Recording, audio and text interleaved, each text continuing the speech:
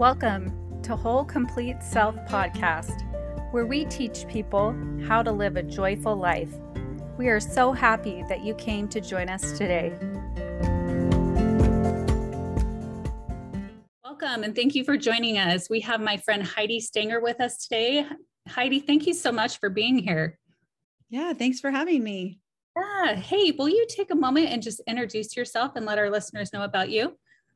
Yeah, I am a mom to 4 children, an 18-year-old son, 16-year-old daughter, 13-year-old daughter, and a 12-year-old son. My husband, Ryan, and I have been married for 23 years. We've lived in Utah and Boston, Massachusetts, and then now Phoenix, Arizona. We've been in Arizona for 12 years. My husband, Ryan, has had 2 kidney transplants, and our son, Maxwell, who is 12, is autistic and has an intellectual disability. And in our free time as a family, we love to play games. We love to ride bikes together, and we really love to laugh. Thank you so much. I just want to paint kind of a portrait for our listeners here of Heidi Stanger. She is honestly one of the most beautiful, wonderful, happy, outgoing people. And you would never know that she has had these really hard trials in her life. And, you know, on these podcasts, I think about people that inspire me, and you're one of them, Heidi, because you have gone through these really challenging things. And it's almost like a daily struggle. And what I've noticed is that Heidi really has a lot of hope, and she's very happy despite those things.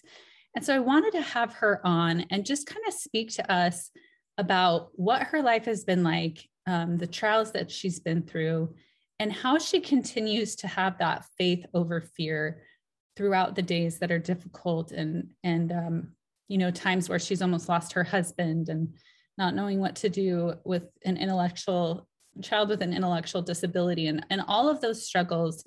I would just love for this time to be your moment to share your story with us and your faith with us, and give us some hope and how we can kind of relate to that.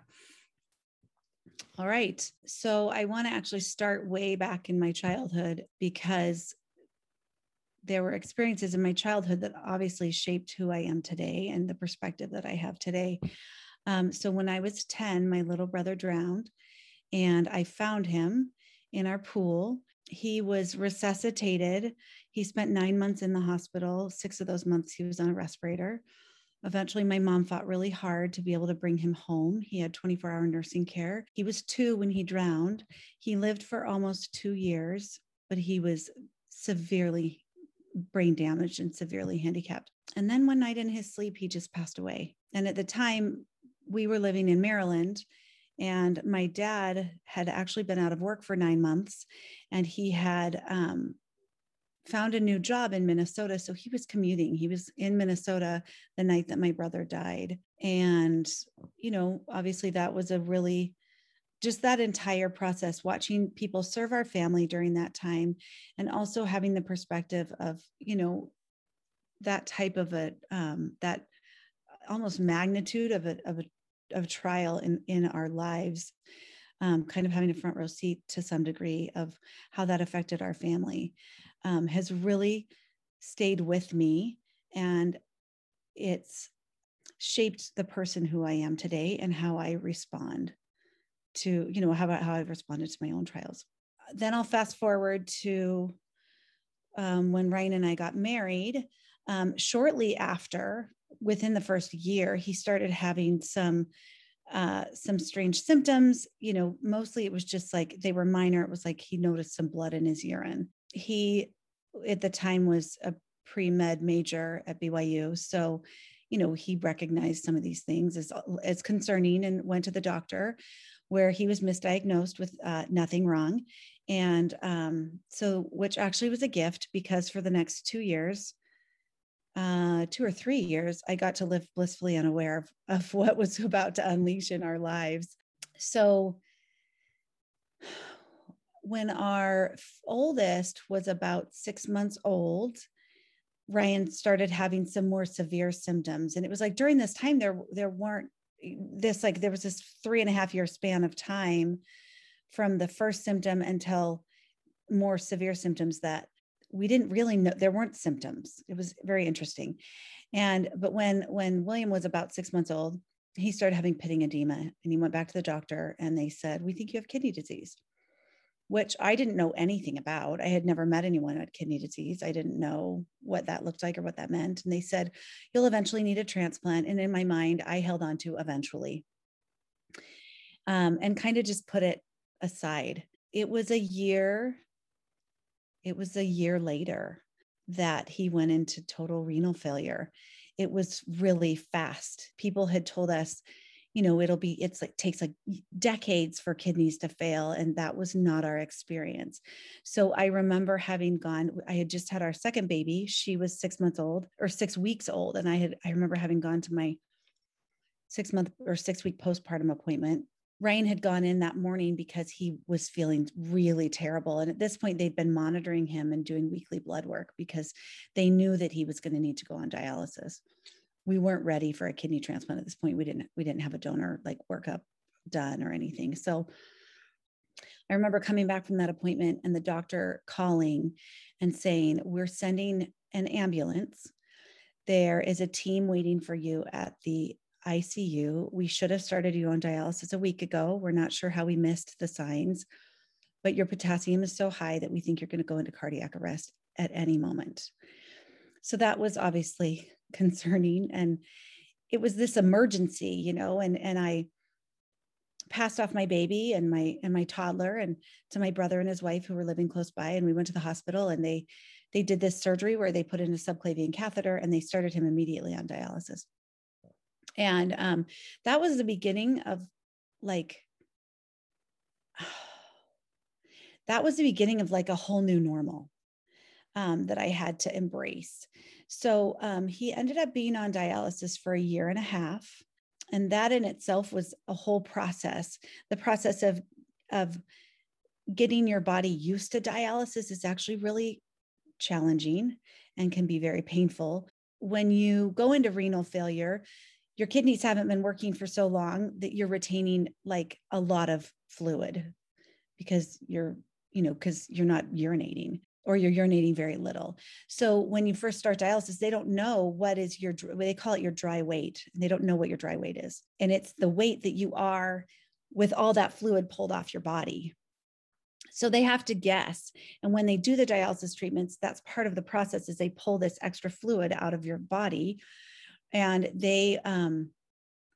and because when you go in center for dialysis treatments, you're every other day. So they have to take off enough fluid that the following day, when you don't urinate at all, that doesn't overload your system. So they would dehydrate him, is essentially what they would do. But sometimes they would dehydrate him too much. And he'd come home from dialysis with like the worst pain of his life. There were days that he was like writhing in pain. I remember one day he was just like, he came in and he fell on the stairs, and I had to pawn off my children again. I had to rush him to the hospital. They had to give him fluids. I don't know, if you've experienced a dehydration headache, but that's what this was. And they're pretty severe. So there was that process, but also at the time he'd been accepted to dental school in Boston. We were planning to move. And so in order to accommodate his dental school schedule, we realized that we needed to do dialysis in our home because his schedule was really rigorous and there wasn't the time in the day to make the appointment for a dialysis appointment's like 4.5 hours. So we started training to learn how to do hemodialysis at our home so that we could accommodate a school schedule once we moved. And that took me away for 9 hours a day from my kids, which was challenging in itself, right? Anyway, we learned that. We moved to Boston. We started doing dialysis at home. Ryan was in school. He would go to school. He would leave for school about 6 a.m. and he would come home about 7 p.m. And I would hook him up to his machine. This process took about between 5 and 6 hours every night. And we did it 6 days a week. And it was something that we just did. It was like he went to school, I took care of the kids, he came home, I took care of the kids. I put him on dialysis. I monitored his vitals. We were on dialysis. He was on dialysis till the wee hours of every morning. And then we did it all over again the next day, 6 a.m. He was out the door again. And I remember during this time, every week I had to draw blood out of the lines. And then I would send it off, I had a delivery guy that would come and pick it up at the house, and they would send it off to do his lab work, to check levels of whatever, to see what medications we needed to add in, and, those types of things. When I had this, it was the same UPS driver that always came, and these were live samples. So they have to come to your house, and you have to hand it to them.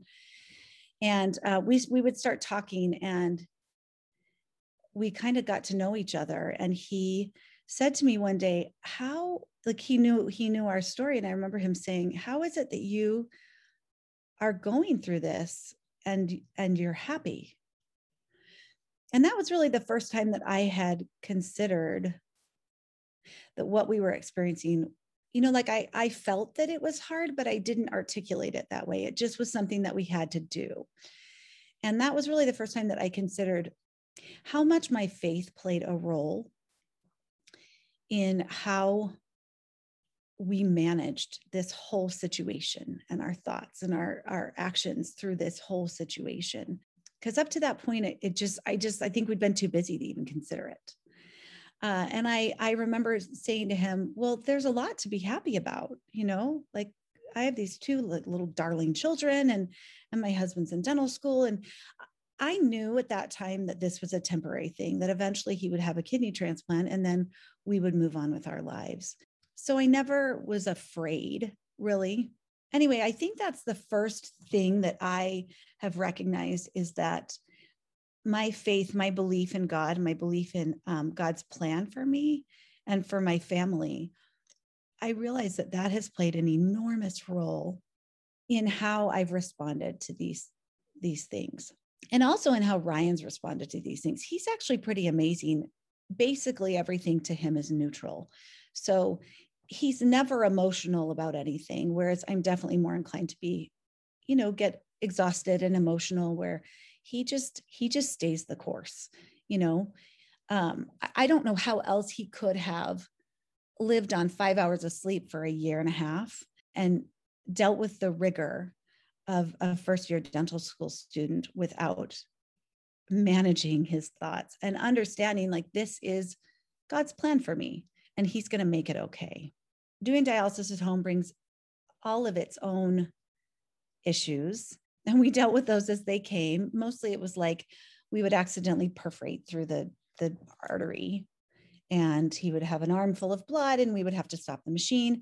There was a time that I gave him 5 times more heparin, which is a blood thinner, than I was supposed to. I just grabbed the wrong bottle. There were 2 different strengths, and I grabbed the wrong bottle. He definitely didn't clot after we took the needles out that night, and ended up in the hospital. That was quite a experience, because he ended up bleeding arterial blood flow at a store in downtown Boston. And we went into their bathroom and took off his jacket and his coat and his sweater and all the things that he was bleeding through.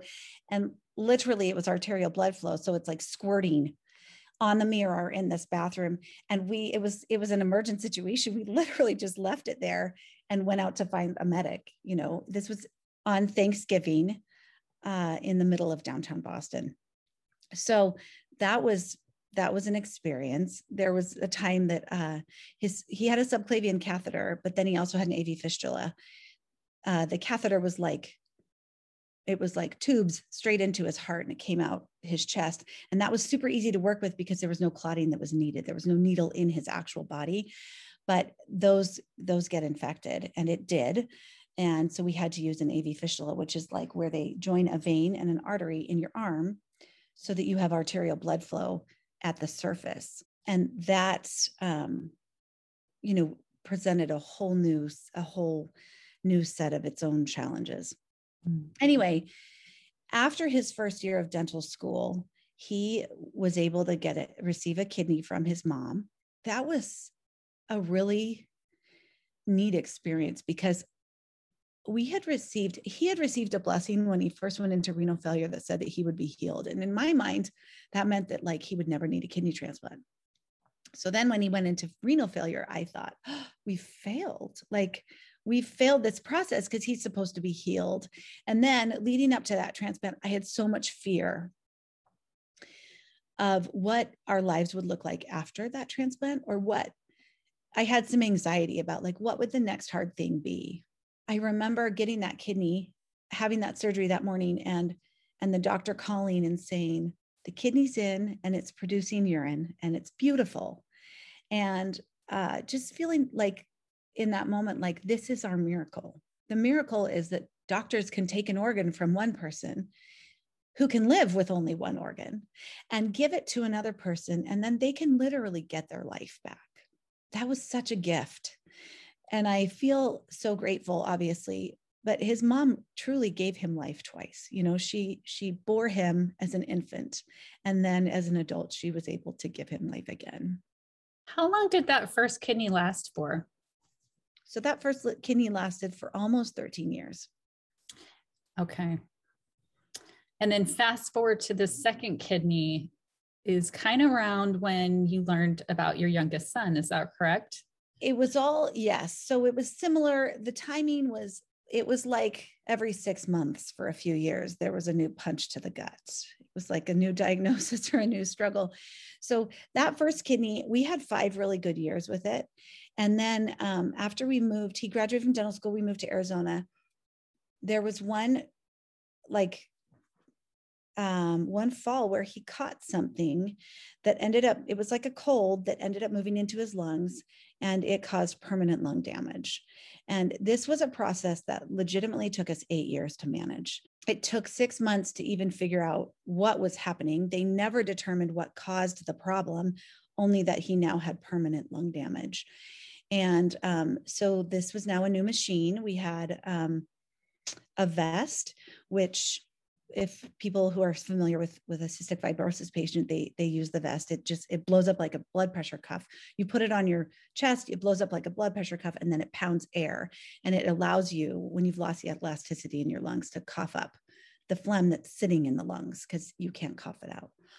So that was a process of many years of trying to manage that situation, in and out of the hospital, multiple pneumonias per year. And those were the times. It was actually the lung condition. It was during that time that I felt like, I'm going to lose him. My children may not have a father to grow up with. And somehow I have to somehow wrap my mind around that, because if that is God's plan for me, then it's going to be okay. And during this time, I had these 4 little children, because we had 2 more kids during dental school. And that 4th one was really hard. Like from the minute he was born, he was really, really hard. But we were so consumed with Ryan's health problems, with his lung condition, that I missed a lot of signs. I just knew that Max was really hard. And I remember at the end of certain days, looking at my husband, looking at the house that was destroyed, and looking at my husband and saying, do you think Heavenly Father is as frustrated with us as we are with our children? And that giving me so much perspective, like it, and also feeling like, because my own parents had lost their son, feeling like just grateful that I still had these little people in my home. You know, I still could hold them in my arms. And that experience with my brother has truly like allowed me to have that perspective in a way that I could not have ever had it.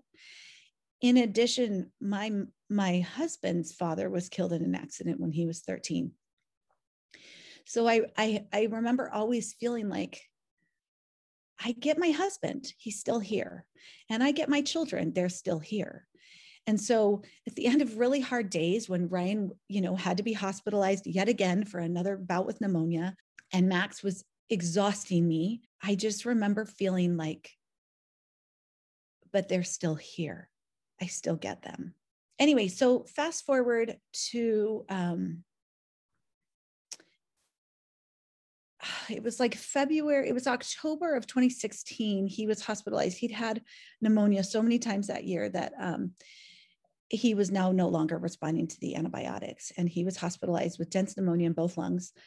And he was there for 5 days at the Mayo Clinic. And they were the first hospital in the area that had started to say, okay, hang on, there's lots of people that are immunosuppressed from an organ transplant who also have bronchiectasis, which is the name of his lung condition, who aren't having repeated pneumonias every year. Like, what is the problem? And they had this entire multidisciplinary team that came in and asked all these questions. And we realized during that stay that Ryan had chronic sinusitis. So in February of 2017, he had sinus surgery and did not ever have another pneumonia for it was like 3 years until he had another bout with pneumonia. And I was in this like honeymoon period of like, he's not sick. Again, like I would wake up every day and be like, he's not sick. Oh my gosh. I mean, it was such a gift that we got to like, it was like my heart got to rest a little bit from the worries of, are we doing this again? Does he need to go see the doctor again? Does he need to be in the hospital again? And it was the first time that I had started to, I think because that burden was removed to some degree, I started to notice some things in our son, in Maxwell, that I was articulating better. And I was questioning, like, hang on, what is that? What is, why does he do that? That's kind of quirky. I mean, we knew there were delays, but we didn't know exactly what. So we sought out a private evaluation. And so in February, he had the surgery. And then in November of that same year, we had a private evaluation, and they told us he has an intellectual disability. It's moderate, and he will probably be dependent upon you the rest of his life. And that was a turning point for me. Like, I remember thinking, when my parents lost when my brother drowned, that changed my parents' whole life. And I remember thinking, this changes my whole life. And it was dark. There were some really dark days. I remember feeling like talking to Heavenly Father and just saying, hang on, I got from February to November. That's all I got off. And now we're doing this again. And this grief, like feeling this grief of grieving what I thought was his future and my future, grieving the loss of that and having to rethink what success was going to look like for Max and what my future was going to look like with Max. And that was a really hard process. And during that time, this is the one thing that I've seen in my life consistently, is that there are actual miracles that occur during the darkest days of my life. So we had this diagnosis in November, and it was the end of November. And it took me a couple of weeks to get to a point where I could even talk about it. And when I finally got to a place where I could reach out to other people, I mean, there was this whole community of people that needed to know, because this was information that helped them interact with Max. And so I drafted a text message that just said, this is the information we've received about Max. This is what it means. And then I am not ready to talk about it. And I put the WebMD, a link to a WebMD article about what an intellectual disability was. And I sent it out to the people that I felt needed to know. I was met with so much love, in a time when I felt like I was on an island completely by myself. I'd never met someone who just had an intellectual disability, and I didn't know what that looked like. I thought he'd had a myriad of learning disabilities. And so I'd identified with this. And then when they said, no, it's not learning disabilities, it's an intellectual disability, that's really different. So Heidi, can you share with us how it's different, how an intellectual disability is different from maybe autism or learning disabilities? Because I know when you told me about Max for the first time, I had never heard intellectual disability before. So an intellectual disability is a low IQ, essentially. And it used to be called mental retardation. That is not a term that is used anymore because some find it offensive. But that was a term that was helpful to me in understanding what that meant. So Max looks like every other kid. He looks like his typical peers. He's 12. He reads at maybe a first grade level. And this is after intensive reading, one-on-one, a lot of reading therapies and such. He talks like maybe he's 4 or 5. We actually later learned that he is also autistic. So he's very quirky as well.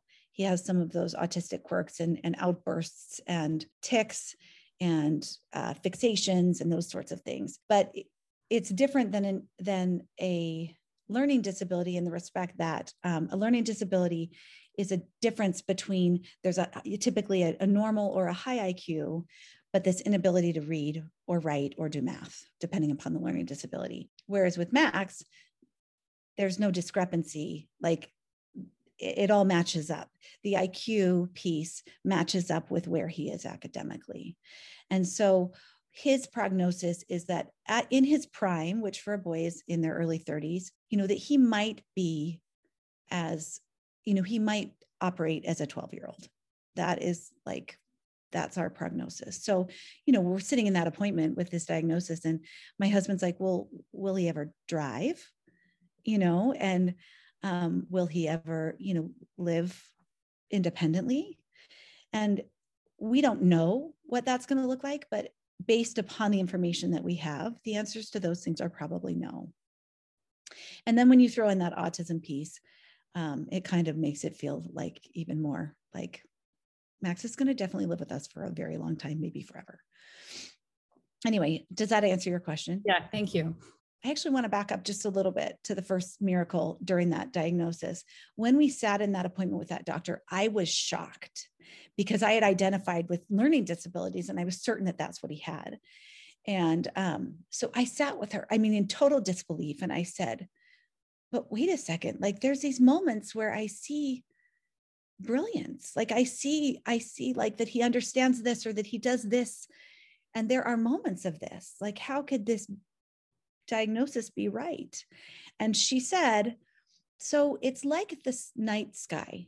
She said, most of the time it's just the night sky, but every once in a while you'll see a shooting star and it's beautiful and it's brilliant and it's amazing. But most of the time you have to live with the regular old night sky. And that was on a Friday that we had this evaluation. That Sunday night, so like 2 days later, we were sitting on our porch. My heart was so heavy. In my life, I've maybe seen 5 shooting stars in my life up to this point. And the biggest, brightest shooting star I've ever seen, Ryan and I both saw it. Our neighbor that we were sitting with, he saw it, like shot across the sky. And I remember feeling like it was like God's way of saying, I've got you. Like, I've got this.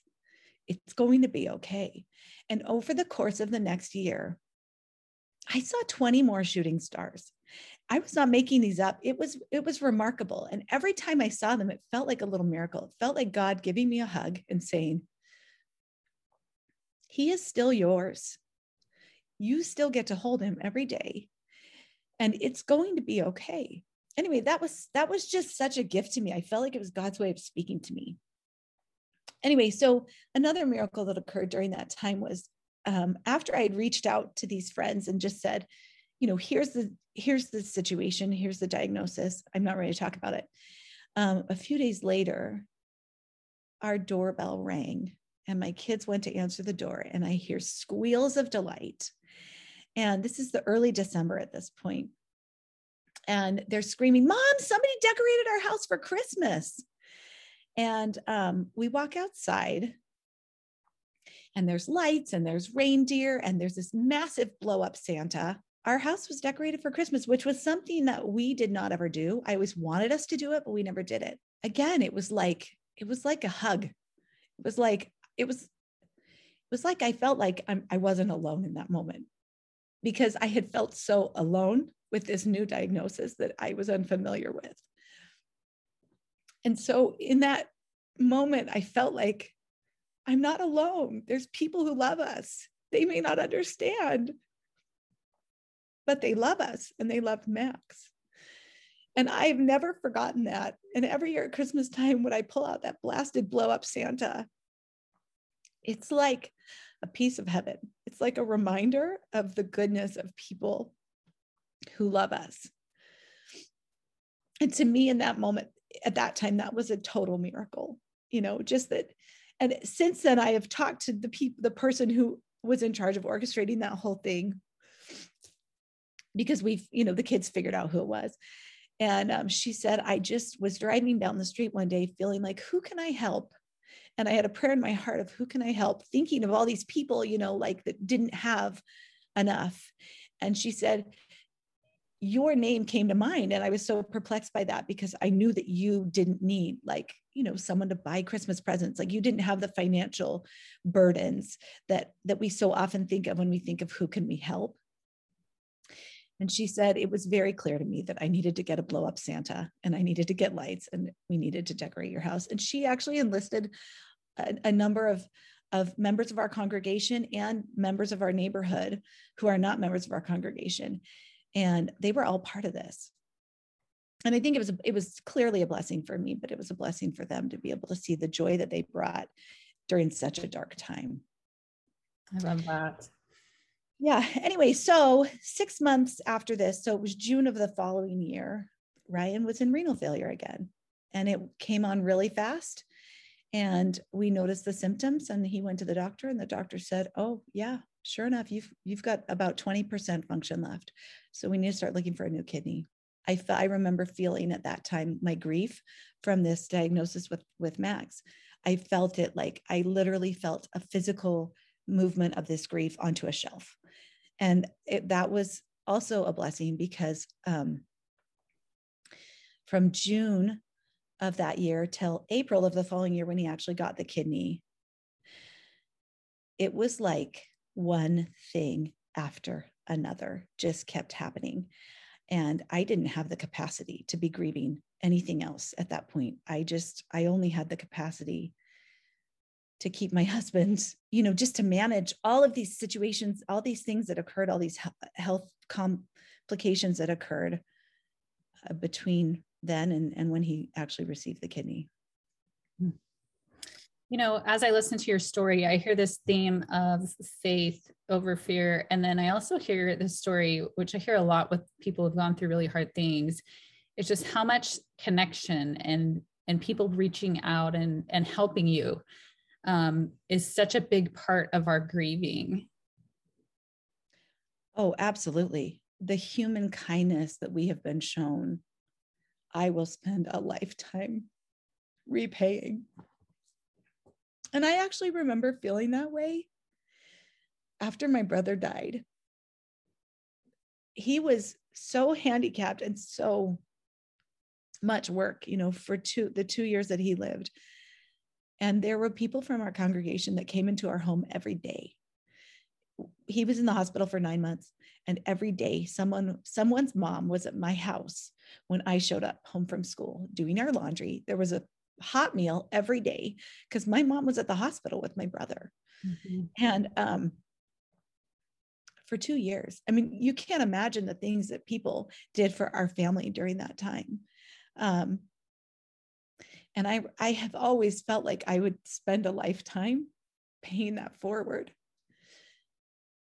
And now it's like 5 lifetimes, because we got to add in all this stuff that people have done for us, Ryan and I, in our hardships. And it's such a reminder that people are good, and that most people just want to help, and they want to be involved in goodness. And it's just been such a gift to see that, especially when the world feels like it's in chaos. It's a reminder to me that most people are just kind. Most people just want to be good, want to do good. And that's really one of the things I love about you. I feel like you're really good in general about seeing the good in others. But it's also sounds like it's just been your experience as well, just people serving you and people really wanting to love you. I have a question for you. As we've talked about these stories and really gone through the timeline of these challenging times in your adult life, if you were to look back at yourself What is it that really got you through it?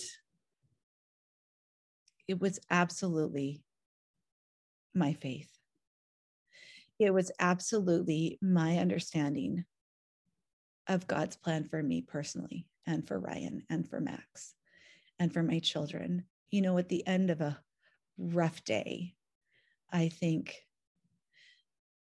in the pre-existence, we chose Max, like with excitement. And we chose him because he was the best person to come here into our family and to teach us these things that he's teaching us. And also, I agreed. I feel strongly that in the pre-existence that I agreed to all of it, you know, and actually that I was excited for all of it because I knew who I could become through it. I remember one day our oldest daughter, who's now 16, she's always been a kid who just needs to be anxiously engaged, and she will anxiously engage herself. She's a very productive child. And one day she literally took our, like with the screwdriver and a drill and all the things, like took our refrigerator and our freezer completely apart and cleaned it in a way that it's never been cleaned, and then put it all back together. Brian said to me that night, he said, "Did you see what she did?" And I said, "Yeah, it's amazing." And he said, "What would it be like if all of our kids were like her?" And it was like, without hesitation, my response was, "Oh my gosh, we would suck. We would be such crappy people. We would have no perspective. Like, we probably wouldn't be very nice to others. And we for sure would judge everyone else. You know, if all of our kids were just like, took the initiative to do all what seems like all the right things." And that's when I'm so grateful that Heavenly Father feels like, you know what, I'm going to give you these hard things because it's going to make you better.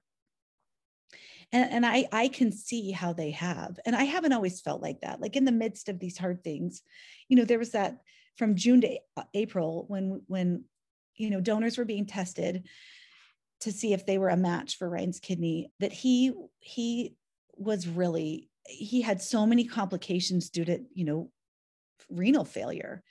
You know, there was one morning he moved wrong and it caused stress fractures in his back, and he was in excruciating pain for 8 weeks. And just as he was getting over that, he came down with shingles on his face, and that was also very excruciating. And they eventually moved to the nerves in his eye and, you know, threatened his eyesight. That derailed the whole transplant. They said, "You can't have a transplant until you're better from this." So finally he recovers from that. And then the transplant is back on. And we're fighting a clock at this point in time because he didn't want to have to do dialysis again. Ideally, you want to get the kidney before you're on dialysis if you can, just because it's so exhausting. It's so hard. 2 weeks to the day before that transplant, he woke up with pneumonia. And it was the first time he'd had it since that sinus surgery that had been 2.5 years before. And they said that it was mild case. He immediately got on antibiotics, but there was inflammation in his lungs. And they said, "You can't have this transplant." We didn't know until the night before the transplant if they were going to let him have it or not. And they did, obviously, because we had a donor who could only donate on that date because of a job situation. And if we had to postpone that transplant, we would have had to find a new donor. I actually just forgot where I was going with that. Well, I'm glad that you shared all those things because I love those details. But I guess what I want you to share is something that we've talked about as well, is just during these times when you've been down and you've kind of felt victimized by life, I want you to share that vulnerability that you have with God. And you and I have talked about this before, like not cutting yourself off from God in those moments where you're feeling so frustrated with life, so victimized. I really like your approach that is often not talked about enough, but I think it's powerful. That is exactly where I was going with this. So thank you for that reminder. That was a time that felt like God just kept punching us in the face, and for lack of a better term, because I never actually felt like he was doing this, you know, out of spite or punitively. I just felt like, why do you keep letting these things happen? And it was like I didn't recognize this at the time. I didn't recognize this until after, but my prayers consisted of actual yelling. And there were some choice words to God in my prayers because I recognized later that I knew he was there and I knew he was in charge. And I knew that he was going to get us through this. But it was so hard every day, feeling like there's another thing that's derailing this transplant. And there's another thing that's causing so much pain for my husband. And I had a lot of strongly worded conversations with Heavenly Father during that time. And it wasn't like I grew up in a time where in our church, we were taught like the proper way to pray. And it was like using thee and thou and thine, and all that went out the window. It was like I was talking to him in my room. It was like he was standing there and I was like, what the hell is wrong with you? Why are you doing this? Is there no one else? Like, I know a lot of people who have nothing going on right now who would probably do really well with a humbling experience. Why do we keep getting these things? And it was that vulnerability with God that drew me closer to him. Really, it was feeling like he was as close to me as my earthly father. Like I could express those frustrations to him. And really, it wasn't like I was yelling at him and with the occasional profanity. And then I was like, but thank you so much for this, that, and the other. It was like, I literally was just yelling at him. I was just mad. I mean, there were times that I knelt in my closet and was like, I am so angry with you. Amen. I mean, truthfully, that's all I could say, and I recognized after the fact that you're right. We never hear about that. And I was totally fine talking about it because that was who I was. That's how I was dealing. That's how I was communicating with God at that time, was just like, what is wrong with you? Why is there nobody else who could use any of this? Anyway, that has honestly like changed my relationship with God. Just in that moment, in those vulnerable, like raw moments, I recognized that I knew he was there. And so I have a different relationship with him now. It's like, I know he's there. And I'm not always yelling at him. I'm not yelling at him anymore because we're definitely experiencing a season of peace. And I am so grateful for that. My prayers now are more, thank you so much every day that I just have normal problems. Thank you for normal problems. But I love that you were just still turning to him, right? Because, I've gone through very similar, just not similar trials, but really hard things where I've also been that person yelling at God. And what I realized is that he just wants us to come to him. He just wants who we are in those times to turn to him instead of pull away from him. And so I love that. Thank you for sharing that. Heidi, there's a lot of people right now with COVID and maybe job loss, just a lot of people who are going through a lot of tough trials. What could you tell them as far as how do they deal with what they're going through? Could you give them, just end with a few key points that we've talked about, leave with us, for a couple minutes, how you get through something really hard like you have been through? I think what I would say, obviously for me, I think the number one thing that got me through that was my faith, but not everyone shares the same faith, right? We're all in a different process on our faith journey. And so if your faith is different, which I'm sure it is, I would say, look for the good, because that is the difference between a good day and a bad day, to be honest with you. That is the difference between surviving something and not surviving something, is that there is good in the world.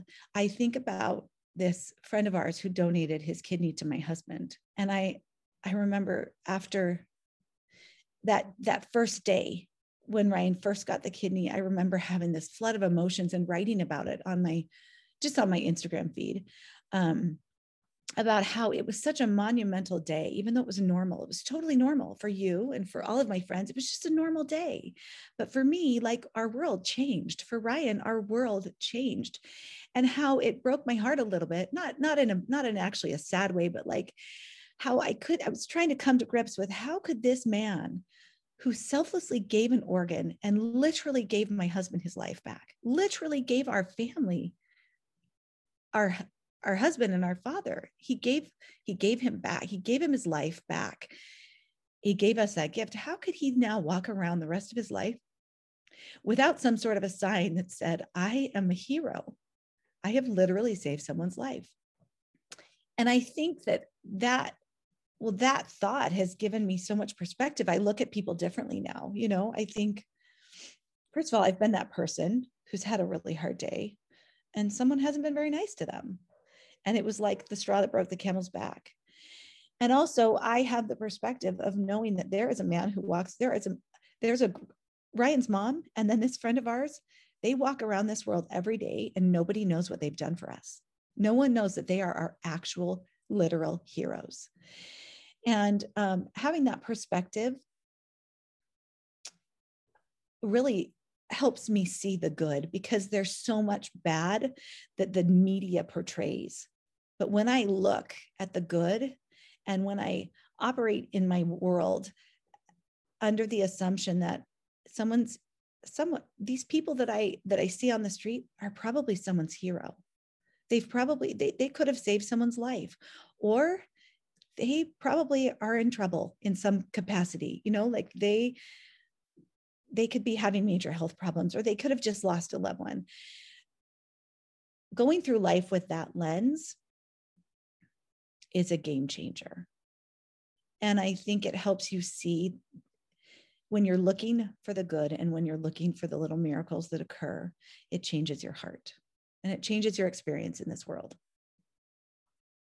Thank you. I love that. I think that's so powerful. I actually posted something so similar to that today about filling your mind with the good. So Heidi, thank you so much for sharing all of these stories and for being with us today. It's really been great. And just, thank you for your example.